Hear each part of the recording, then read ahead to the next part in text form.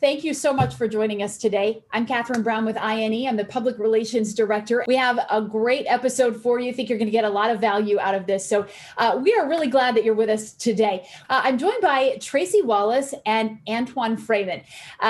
Say hi, guys. Hey, how are you? We're doing great. Thanks for joining us. Hey, Antoine. Hi. Just to give you a brief background on both of these guys. First of all, we're very lucky to have both of them with us. Tracy brings more than 20 years experience. And as we like to say around here, he is a treasure trove of knowledge from Microsoft, certified as an Azure Solutions Architect Expert and an Azure Administrator Associate. Tracy's skills cover multiple facets of the Microsoft field. He holds a BA in mechanical engineering from the University of Maryland, go Terps, stumbled upon his career in technology by accident, actually working as an economic consultant, realized his favorite thing to do had to do with computers. So he decided to follow his passion and stick with that. He has not looked back since. Tracy, thank you so much for being with us today. Thank you very much for having us, Catherine. And I do want to let you know that I did force her to say that about the treasure trove. So, my arm is still hurting from being twisted a little bit, but it's all good. No, we're really excited. Tracy, I know you're very shy. So, I'm just kidding. Tracy's the least shy person I know. So we're going to have fun today. That's the goal. Get some information out there, have a little bit of fun. Awesome. All right, Antoine. Antoine has worked in sales and marketing for tech companies, including Cujo and Freeman Group, has a degree in full stack and AWS solution architect certification. Antoine, by the way, first generation US born after his family immigrated from the Ukraine in the 1970s. He's passionate about learning and growing in cloud knowledge, sharing that information with others, which is obviously a passion here at INE as well. His mission is to provide CSAs, CISOs, CTOs, and CSOs with the tools necessary to confidently secure the public cloud, and everyone benefits from that. Antoine, thank you so much for joining us today as well. Thanks for having me. All right, so today we are talking about the cloud. Want to get started? Let's jump right into it. Move to the cloud computing, well underway. We all know drastically accelerated by the global pandemic. And while it brings a lot of opportunities, it also brings a lot of challenges for many industries and particularly for IT professionals. Today, we're going to explore some of those challenges, and we'll talk about some plans and some strategies for ensuring that your workplace is ready for the cloud transition. And Tracy, I want to start with you, just using that as a jumping point. So what can you do to ensure that your workforce is ready to manage your critical infrastructure in the cloud? That's a great question. And I think there's a couple things that, you need to look at. You mentioned the fact that there's been this tremendous growth within the cloud. And, that certainly has been accelerated with COVID. I was just reading some articles literally today, though, that were talking about the fact that there's expectations that the COVID blip is not just a blip. In fact, that there's going to be even more acceleration in 2021 towards the cloud. And that's fantastic because there's tremendous things that, tremendous benefit that the cloud offers. But, with this really rapid uptake with the cloud, there's absolutely a skills gap there. And the number of folks that are in organizations that are moving to the cloud that are intimidated by the cloud, that aren't sure what's in the cloud, that really does generate a skills gap. And you hear things like there's 170 different services provided by one of the cloud vendors, and that tends to get a little bit concerning as far as, okay, we're moving into this cloud. How do we go about doing that? And, I think what's really important is that you start out with this fundamental grounding of not only what the cloud is, but also what the cloud isn't, right? And how it provides it at a basic level functionality that makes it easier for your company. And I think that's one thing that really is forgotten a lot when people start talking about the cloud. The whole purpose of moving to the cloud is to really make it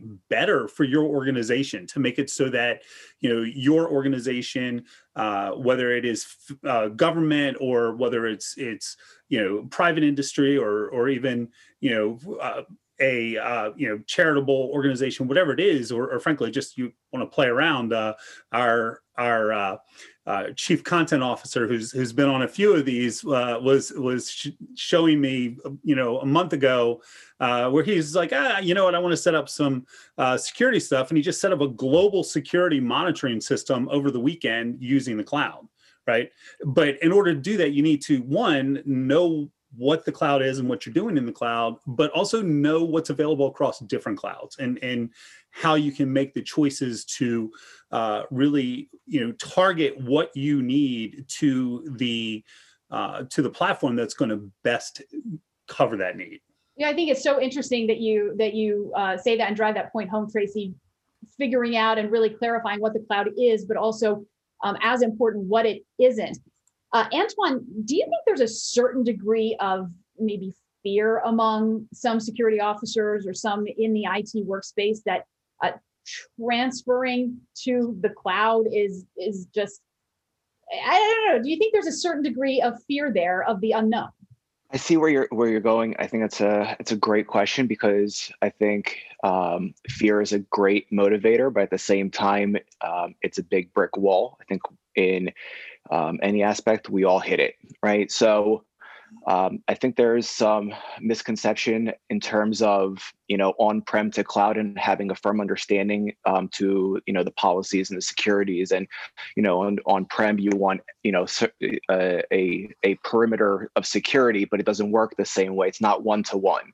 So I think that in terms of fear from the IT side, yes, because, if you have your development team and you're going into the cloud and you want to go AWS, but your handful of engineers are all Azure, that's already an issue, because you don't have somebody there as a leader to lead the way into the environment that you want to go into, right? So you have to have a good understanding. So yes, of course, the not knowing what's ahead of you in the journey, I think, is the biggest fear of anybody's projection of where you're going to be.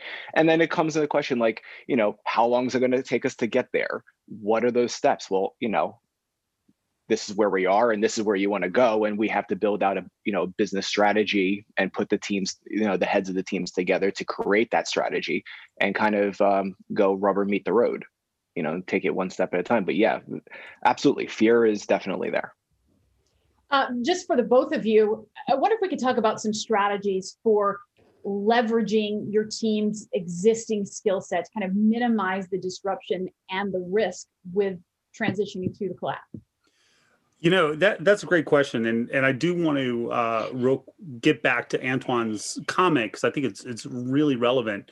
But, I think part of it, and this actually does tie into what Antoine was saying, is that, when you see a migration to a cloud, it's usually a phased migration. You're usually seeing folks say, okay, what we often call lift and shift, right? Mm-hmm. Where they're saying, okay, we have certain workloads on premises. We have these in a virtualized environment. There's a virtualized hosted environment available in the cloud. And we can take what we're doing on premises and we can shift that into the cloud, right? And really, in a lot of ways, that's a great way to start. And, there's a lot of really smart people that have decided to start that way, so it kind of makes sense. Yeah. But, what that means is a couple things. It means that, first of all, the skill sets, a lot of those skill sets that your infrastructure people have, for example, those skill sets are going to translate into the cloud. And so you're not learning a fully new way of doing something. A virtualized computer is a virtualized computer, whether you're running it on premises in VMware or if you're running it in Hyper-V, or you're taking that exact same workload, exactly defined the same way. And, as it turns out, the cloud providers are more than happy to help you migrate what you have on premises into their environment. It's shockingly a lot easier to get it in than out. But, the thing is that, and again, to that fear factor, people think it's going to be completely different. It's not. Now, it is different, right? Because, the way that I manage a virtual machine in Azure is different than the way I manage a virtual machine in VMware, for example, or AWS, et cetera. But I think, you get over that. And again, just to harp on what Antoine said, you get over that fear factor and you say, okay, it is different. So but there's a lot of the skills that I have that are going to translate over, and you look at that on the networking side, right? And I tell you what, if you want to not have an ego, hang out with network engineers, because like the conversations that they have, about the protocols and the hardwares and the designs that they come up with are amazing. And one of the things I've found is that network engineers in particular make that transition into the cloud really pretty easily, because there's a lot of the same things, but there's just a lot less they have to worry about because it's all software defined networking, but you still have that need to connect up, and what I always tell people is, you kind of look at the cloud as being another data center and just a wide area network, right? But now instead of having to do all the wiring and all the switching and all the other things that the network geniuses that always make me feel bad about what I do, but all those things that they do, they're still going to do them, but there's just a lot less that they're going to have to do in the cloud, if that makes sense. Yeah, what are your thoughts on that, Antoine?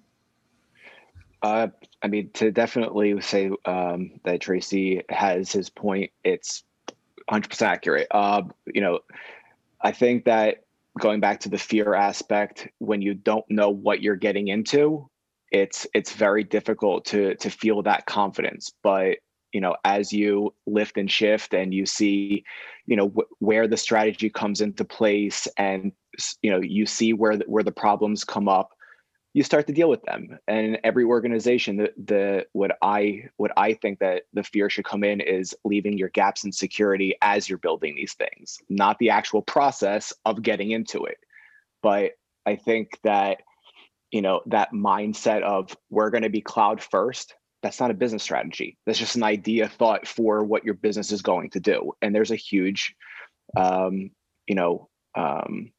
misconception of what your understanding of the cloud is and what your shared responsibility. And Tracy and I were definitely on the same page with that. The shared responsibility model, nobody understands it. Like, I don't want to say nobody understands it. Obviously people do, but I think that a lot of people kind of skim through it and have like, oh, I'm SaaS based, or, I am IaaS, or I am PaaS. So this is, what I'm supposed to be doing, and you're supposed to be responsible for this, but that's not always the case. There's always that SLA, read the fine print of what really is. And that's where the fear should come in, is not having understanding of where you're going. So how often, go ahead, Tracy. Oh, no, I was going to say one thing that I think is really important. And it was funny because I think Antoine and I bonded very quickly over the concept of shared responsibility, is that the flip side of going, oh, it's so different, I'm not going to be able to move into the cloud, is the concept of, oh, I'm moving into the cloud, so now the cloud provider is responsible for everything, and particularly, for example, when it comes to security, there's some really cool stuff out there, for example, on, the actual physical data center security that the cloud providers are going to give you. That's their business. But it's your business to really secure your workloads. It's your business to secure your data. And that doesn't change, right? It doesn't change because you're now in the cloud. It's the same rules. And I mean, I think, this is something, Antoine, I would say, what's your comment? For me, that's the biggest thing, particularly when it comes to security, where the vulnerability in the cloud is not that the cloud is inherently more vulnerable, or that the cloud is inherently less vulnerable, but it's that people will say, oh, okay, that's not my problem anymore, right? But it is. It is. And it doesn't just stem from this level.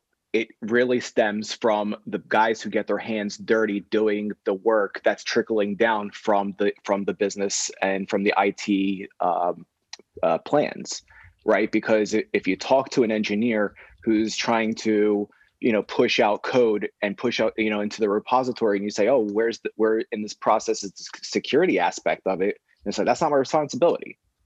I'm just here to push, done, and then it trickles through. But again, you're absolutely right. It's just, companies leaving gaps and not following through to having a plan that without faults. Every plan is going to have its its faults. It's just a matter of how you catch them, when you catch them, and what you do about them. Sounds like I'm reminded of a phrase my twin 5-year-old daughter say all the time: teamwork makes the dream work, right? 100%. Right. There you go. And here we're a community. It's not just teams. I mean, like, I'm sure Tracy can agree with me. We're every company, right? Whether you're a tech company, whether you're a retail company, if you're cloud-based, we're all fighting the same battle, right? You're fighting a battle to stay secure, to stay compliant, to keep, revenue moving, business continuity. But I think there's, going back to the fear topic, and Tracy, correct me if I'm wrong, most companies, when they're hit, even if they know they're hit, they don't even want to talk about it. It's like taboo with them. And honestly, I think that the way for all of us to win is for that to change, and for it to be open and shared. Like, this is what happened. Like, okay, we're suckers. Like, we messed up. We let somebody in the back door. The S3 was open to the network, yada, yada. We know what the issues are and misconfigurations, but how and what you did about it as a playbook for all of us, I think that's the key for all of us to succeed. Yeah, and I think that's absolutely a valid point, and to kind of go towards something Antoine just mentioned there, and he kind of threw out a concept there, S3 endpoints. If you're not super cloud aware, S3 is the storage area in AWS, and you may not think that you have anything to do with it, but it's highly likely that you have been given links to things that are stored in S3. And one of the issues with going to the cloud, and this is where I'm going to kind of play both sides of the argument. On the one hand, you want to leverage what you already have, right, as you move into the cloud. But as you move into the cloud, there are some new challenges, and particularly when it comes to security, right? So, if I'm on premises and I've got, let's say, a file server, it's a vulnerability, but it's really well known. And let's say that I'm in a Windows environment, and so I've got just a Windows file server, and so I'm controlling access to that, and that's fine, right? And that's really well known. But now you're going into the cloud and you're storing things in this thing called S3. Well, how do you secure that? And it's knowable, right? But you have to know it, and that's where it is more than just lift and shift. And particularly as you start to really move along in your maturity in the cloud, right? And you start to use things like S3, let's say a Lambda function in AWS, or a function app in the Azure environment or in Google Cloud Platform. Right now, what you need to start doing is truly understanding those services. You're going to get a lot of value. There's tremendous value from using cloud storage. It's a huge reason why people move to cloud storage. But just that one little aside there. Hey, I have an unsecured endpoint in S3. That's huge. But it's also something that's fixable, and it's something that is a misconfiguration or a non-configuration because maybe somebody didn't really fully understand what S3 storage is and didn't fully understand how to lock down S3 storage. Which it's go ahead.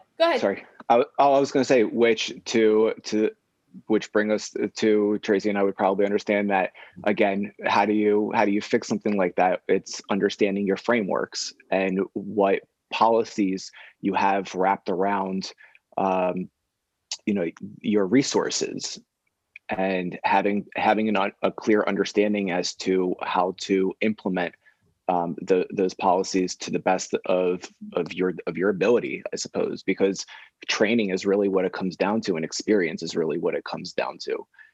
Having oversight, so it's not just an automated, which by the way, I love automation, but having a blanket policy automating something to cause bigger problems than the one that you're trying to solve is also something that should be a fear for most companies. Yeah, I wanted to get to multiple cloud vendors, and Tracy, you brought up this stat to me: 80% of current cloud public cloud customers opting to deploy across multiple cloud vendors right now. So let's talk cash. How do you optimize your cloud training budget when that's the case? That's a really great question, and I'm going to answer that question. But I'm going to talk about something else first. And I'm going to share a couple of anecdotes. I am my upbringing in the cloud is in the Azure environment. I play around in Azure, I play around in AWS, and I play around in Google Cloud. But I spent the first 8 years of playing in the cloud really exclusively in Azure. And so that's kind of where my mindset is. And my son, who I love to death, but is completely just betrays me at every opportunity. He's no, he really doesn't. But he's a developer, and he's an AWS developer, and so we'll kind of get, not for AWS, but he builds his apps in there. And we kind of go back and forth. And this weekend, I was building what's called a Lambda function in AWS, and I was kind of frustrated because I was like, well, this would just be so easy for me just to do in Azure.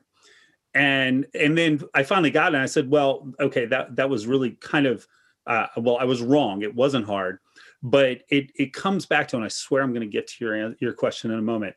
It comes back to this. And, there's that saying where if you know 2 languages, it's a lot easier to pick up a 3rd language, right? Because what you do is you stop thinking about the language itself and you start thinking about the communication, right? And the same is true for programming. If I've only ever programmed in one language, that's how I see the world. I used to teach programming, and I would see people come through this way, like, oh, this was so easy, so much easier to do in this other language. No, because that's the only way you thought about it.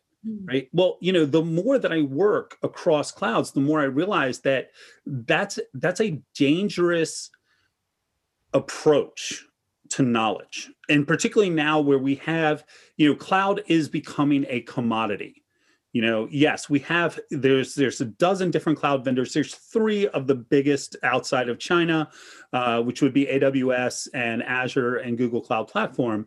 Right. But so much of what you see, and frankly, what I was really, I don't know, guilty is not the right word, but kind of the way I was too, is that the knowledge, the training is stovepiped, right? You learn Azure, or you learn AWS, or you learn Google Cloud Platform. And then if you need to make that switch, you have to kind of go back to the beginning and start all the way up, because you weren't thinking about cloud.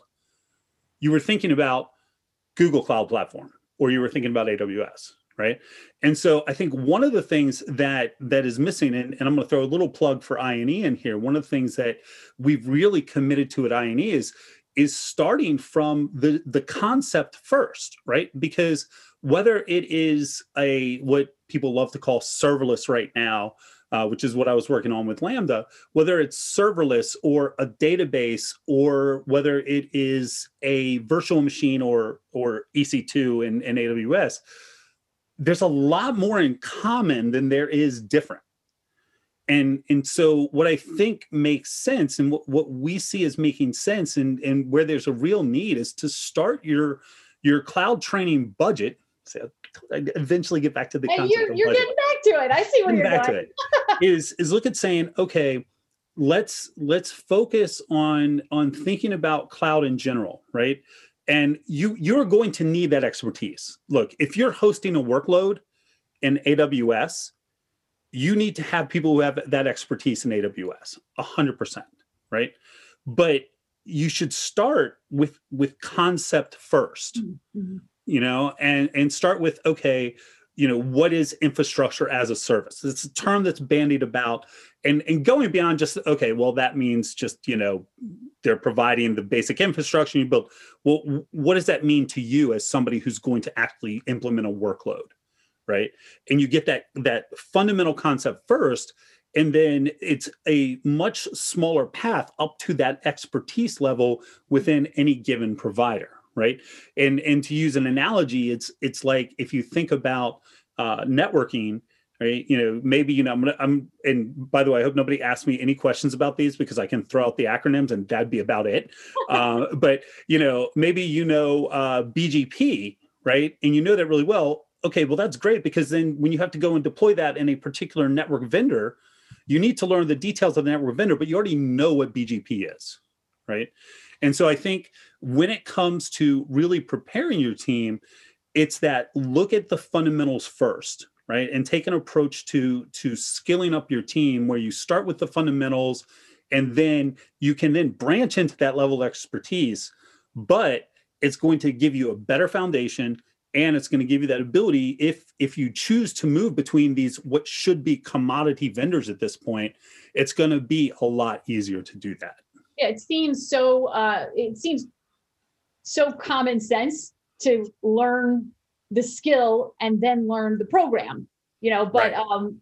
It certainly doesn't seem like it's the industry standard. But with that, I want to move into the audience Q&A section. We've had some great questions from our audience, and the first one, Antoine, I want to direct this one to you. How has the SolarWinds hack affected multi-cloud enterprise? Good question. I guess the first thing I can say is,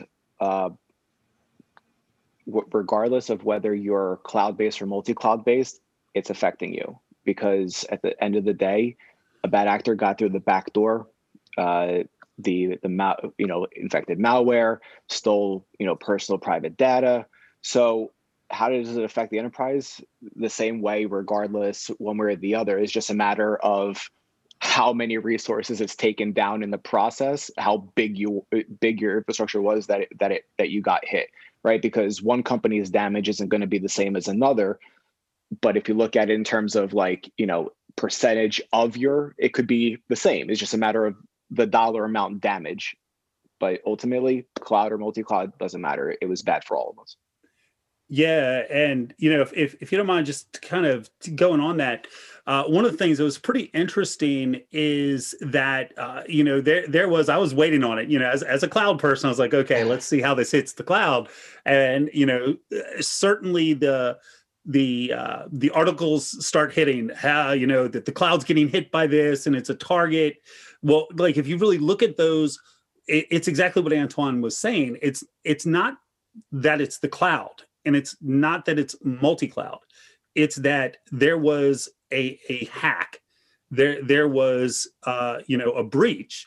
And if you have resources in the cloud and you were breached, those resources are exactly as vulnerable as the resources that you had on premises, right? It goes to that shared responsibility model that we were talking about, is that you are responsible. And, one of the things that was kind of interesting was that one of the targets of the SolarWinds hack was Active Directory Federation Services, or ADFS, right? And so you can look at that and say, oh, wow, ADFS got hit. Well, what actually happened was, the software was running on premises, and it got in, and it had breached the on-prem environment, and they got the accounts they needed to then take over ADFS, which then gave them access to all of the cloud assets, and so I think it comes down to that.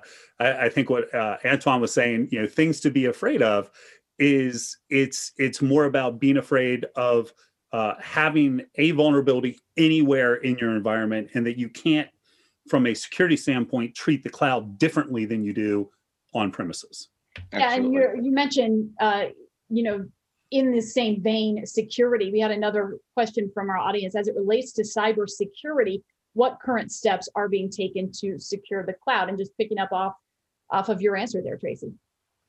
So, what's kind of interesting about that is that I think, and this is, just kind of keeping an eye on the cybersecurity environment. I think Antoine probably certainly can add to this, but, look, there's tremendous amounts of money and resources that are going into the cloud.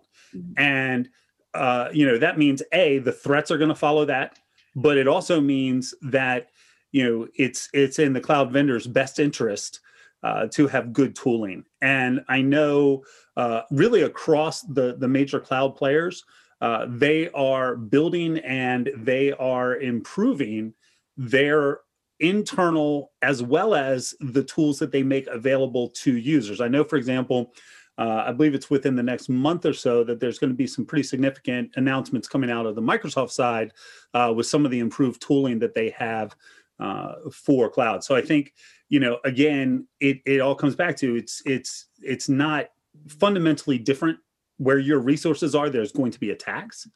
It's just now you've got, the largest companies in the world that are providing, security and platforms to help you do it. And I know, Antoine, I'm going to throw it over to you because I know this is something that you've got a lot of experience with. It certainly is. Geez, where to begin?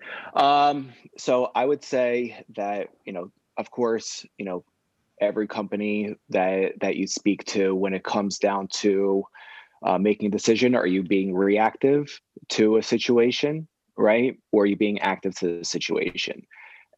And most companies will say we're reacting to something because of what that gap in time is from the time that the incident has happened to the time that it's investigated and found where it actually is. Mm-hmm. And that's mainly because, with companies going into the cloud and having so many resources up and it ultimately creates something we like to call alert fatigue, right? You're getting so many different violations coming in-house. And I'm kind of jumping all over the place, but I know we're in a short period of time, so I'm going to try to hit the big points here. Suppressing violations that actually are violations, right? Versus going through thousands of alerts that could be false negatives. And those are where your gaps in security is, because that means that the business is saying, we are okay with accepting minimal amounts of risk when you really don't have to. And that boils down to, again, what is your security strategy? What tools do you have in place? What training are your teams having for these tools? Are they just there and you're not using them? I've been dumbfounded by how many companies really do have tools which were made for issues that aren't really in the dynamic sense that we see them in today. The reliability is still there. But when you say like, oh, well, our tool scans and we're giving you alerts, you come into 6 a.m. into the morning, and you have 2,000 alerts. Who's going through them? You have dedicated teams who are shifting through these alerts, suppressing some of the violations that they think are low, and they really could be that foot door for a bad actor to get in. And that's typically where it's happening, is at that level, right? So where we at Secberus we take a different approach to the overall problem. We're looking at the risk, not just our risk appetite, right, that the initial business starts out with, but where your posture is today in real time. And I think that's the biggest gap, is most organizations don't know what their baseline risk posture is, what their risk score is today. And furthermore, the steps that are being taken on a day-to-day basis, they change what your true risk score is to the minute, because your resources change, the policy doesn't. And I think that, coming back to what we were speaking about earlier about security frameworks and understanding, taking a policy and putting it around your security, sorry, lost train of thought, around you,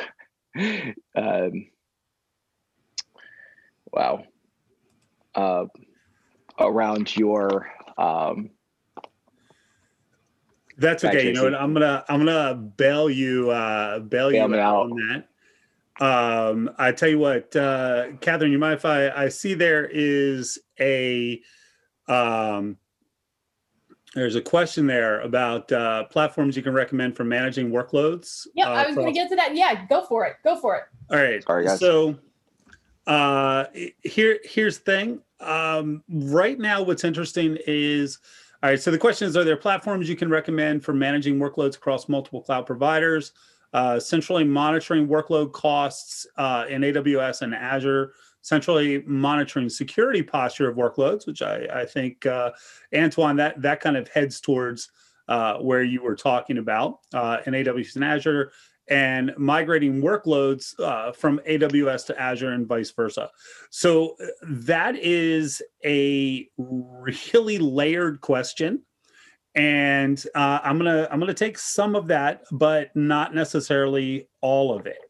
I think in terms of monitoring, and there are, first of all, the cloud providers are going to give you their own monitoring solution, and those monitoring solutions not only are going to provide a rich monitoring environment, whether you're talking about CloudWatch for the AWS environment or just Azure Monitor. But they also have APIs that allow you to integrate application programming interfaces, that allow you to integrate them with other software. Mm-hmm. I think, maybe a year ago, I'd say, hey, SolarWinds would be a great tool for that, but maybe not quite as much now. But I think, there's kind of two extensions of that. And I bring up SolarWinds kind of jokingly because, unfortunately that was other issues going on there. But if most monitoring tools are agent-based monitoring tools, and for a lot of those monitoring tools, you're going to find that, particularly if you are new into the cloud, you're going to be able to use the same tools that you're using on premises, because you're going to use the same agents and the same VMs that are running now in the cloud rather than running on premises. So, whether you're talking about Splunk or any other of the, very common tools that you use for multi-vendor monitoring, those will work. Plus, you've got the native tools. You also have, what's interesting is the native providers are starting to build tools that are designed conceptually for multi-cloud management. For example, what I'm most familiar with is the Azure environment, and within the Azure environment, you've got Azure Arc, which came out, I want to say in 2019, and I was super excited about, because it was a on-prem and cloud managing and monitoring environment, and it worked across clouds. And it did about nothing. So it was a little bit unfortunate there, but it's also something that has been invested in. And I know you've got other tools there. There's certain vendors that I think that you can look at. I know Red Hat has a lot of tools that are cross-cloud available, but I'll also say, from what I've seen, other than the ones that are agent-based, that it's a space that's a little bit lacking. I think, you've got certain tools, not exactly what the question was, but you've got certain tools that are, infrastructure as code tools and DevOps tools. Those are a number of those are very well integrated. I know, one that myself and a lot of other people are very familiar with, Terraform, for example, is a great tool for being able to deploy across multiple clouds. But again, a lot of those agent-based tools do have things built in. So there's a very good chance that if you're using tools now, particularly if they're cross-vendor type tools, right, that are designed to work not just for Microsoft or not just for IBM or for whatever. I think those are going to be really good candidates. Now, in the security space, I think, Antoine, in terms of tools that they're going to work across the security space, you'd probably be a little bit better answering that question than I would. So, absolutely, just to kind of tie through, yeah, absolutely. So every AWS, GCP, Azure, they all have their security tools to help you in terms of managing into a single pane of glass and seeing your environments to an extent. I think that the limitations become as you try to scale to a certain size. I think that if an organization, it can manage to do things manually without so much automation, I think you're still in a winning column. But I think once you're growing and your organization is 1,000 plus, it becomes very difficult to manage everything with teams. I think there are certain tools that you have to have in place in order to integrate with your platforms in order to be able to scale. Excellent. All right. Gentlemen, thank you so much. There's so much to talk about. A lot of really exciting things happening in cloud. Obviously, cloud is having a bit of a moment now. This upcoming episode, we're focusing on cloud security concerns, really, kind of jumping off from what we were talking about toward the end of our discussion here. Cloud pen testing, some best practices. We've got INE instructor Philip Wiley and former bear wrestler, by the way, and industry expert John Helmus teed up. Again, all coinciding with INE's Cloud Week. So be sure to head over to our website, social media. In the meantime, if you have a topic that you would like to see us discuss here on BizTech Blueprint, you can email me at kbrown@ine.com or find us on social. We're anywhere and everywhere: Facebook, Twitter, Instagram, all over the place. So find us and shoot me an idea. Use the hashtag BizTech Blueprint. Gentlemen, thank you so much. Really appreciate your time and great conversation today. Hey, thank you so much, Catherine. And I just want to add to that, by the way, if there's questions you didn't put up there, feel free to reach out to us. Love answering questions. And I just want to thank you for everybody that showed up. Thank you for your time coming on. And again, Catherine, thank you so much for having us and putting this all together. Thank you, Kat. Awesome. Thanks, Antoine and Tracy. Everyone have a great day. Great Tuesday, I think. We're almost halfway through the week. Thanks for joining us. We'll see you next time. Take it easy. Take care. Bye-bye.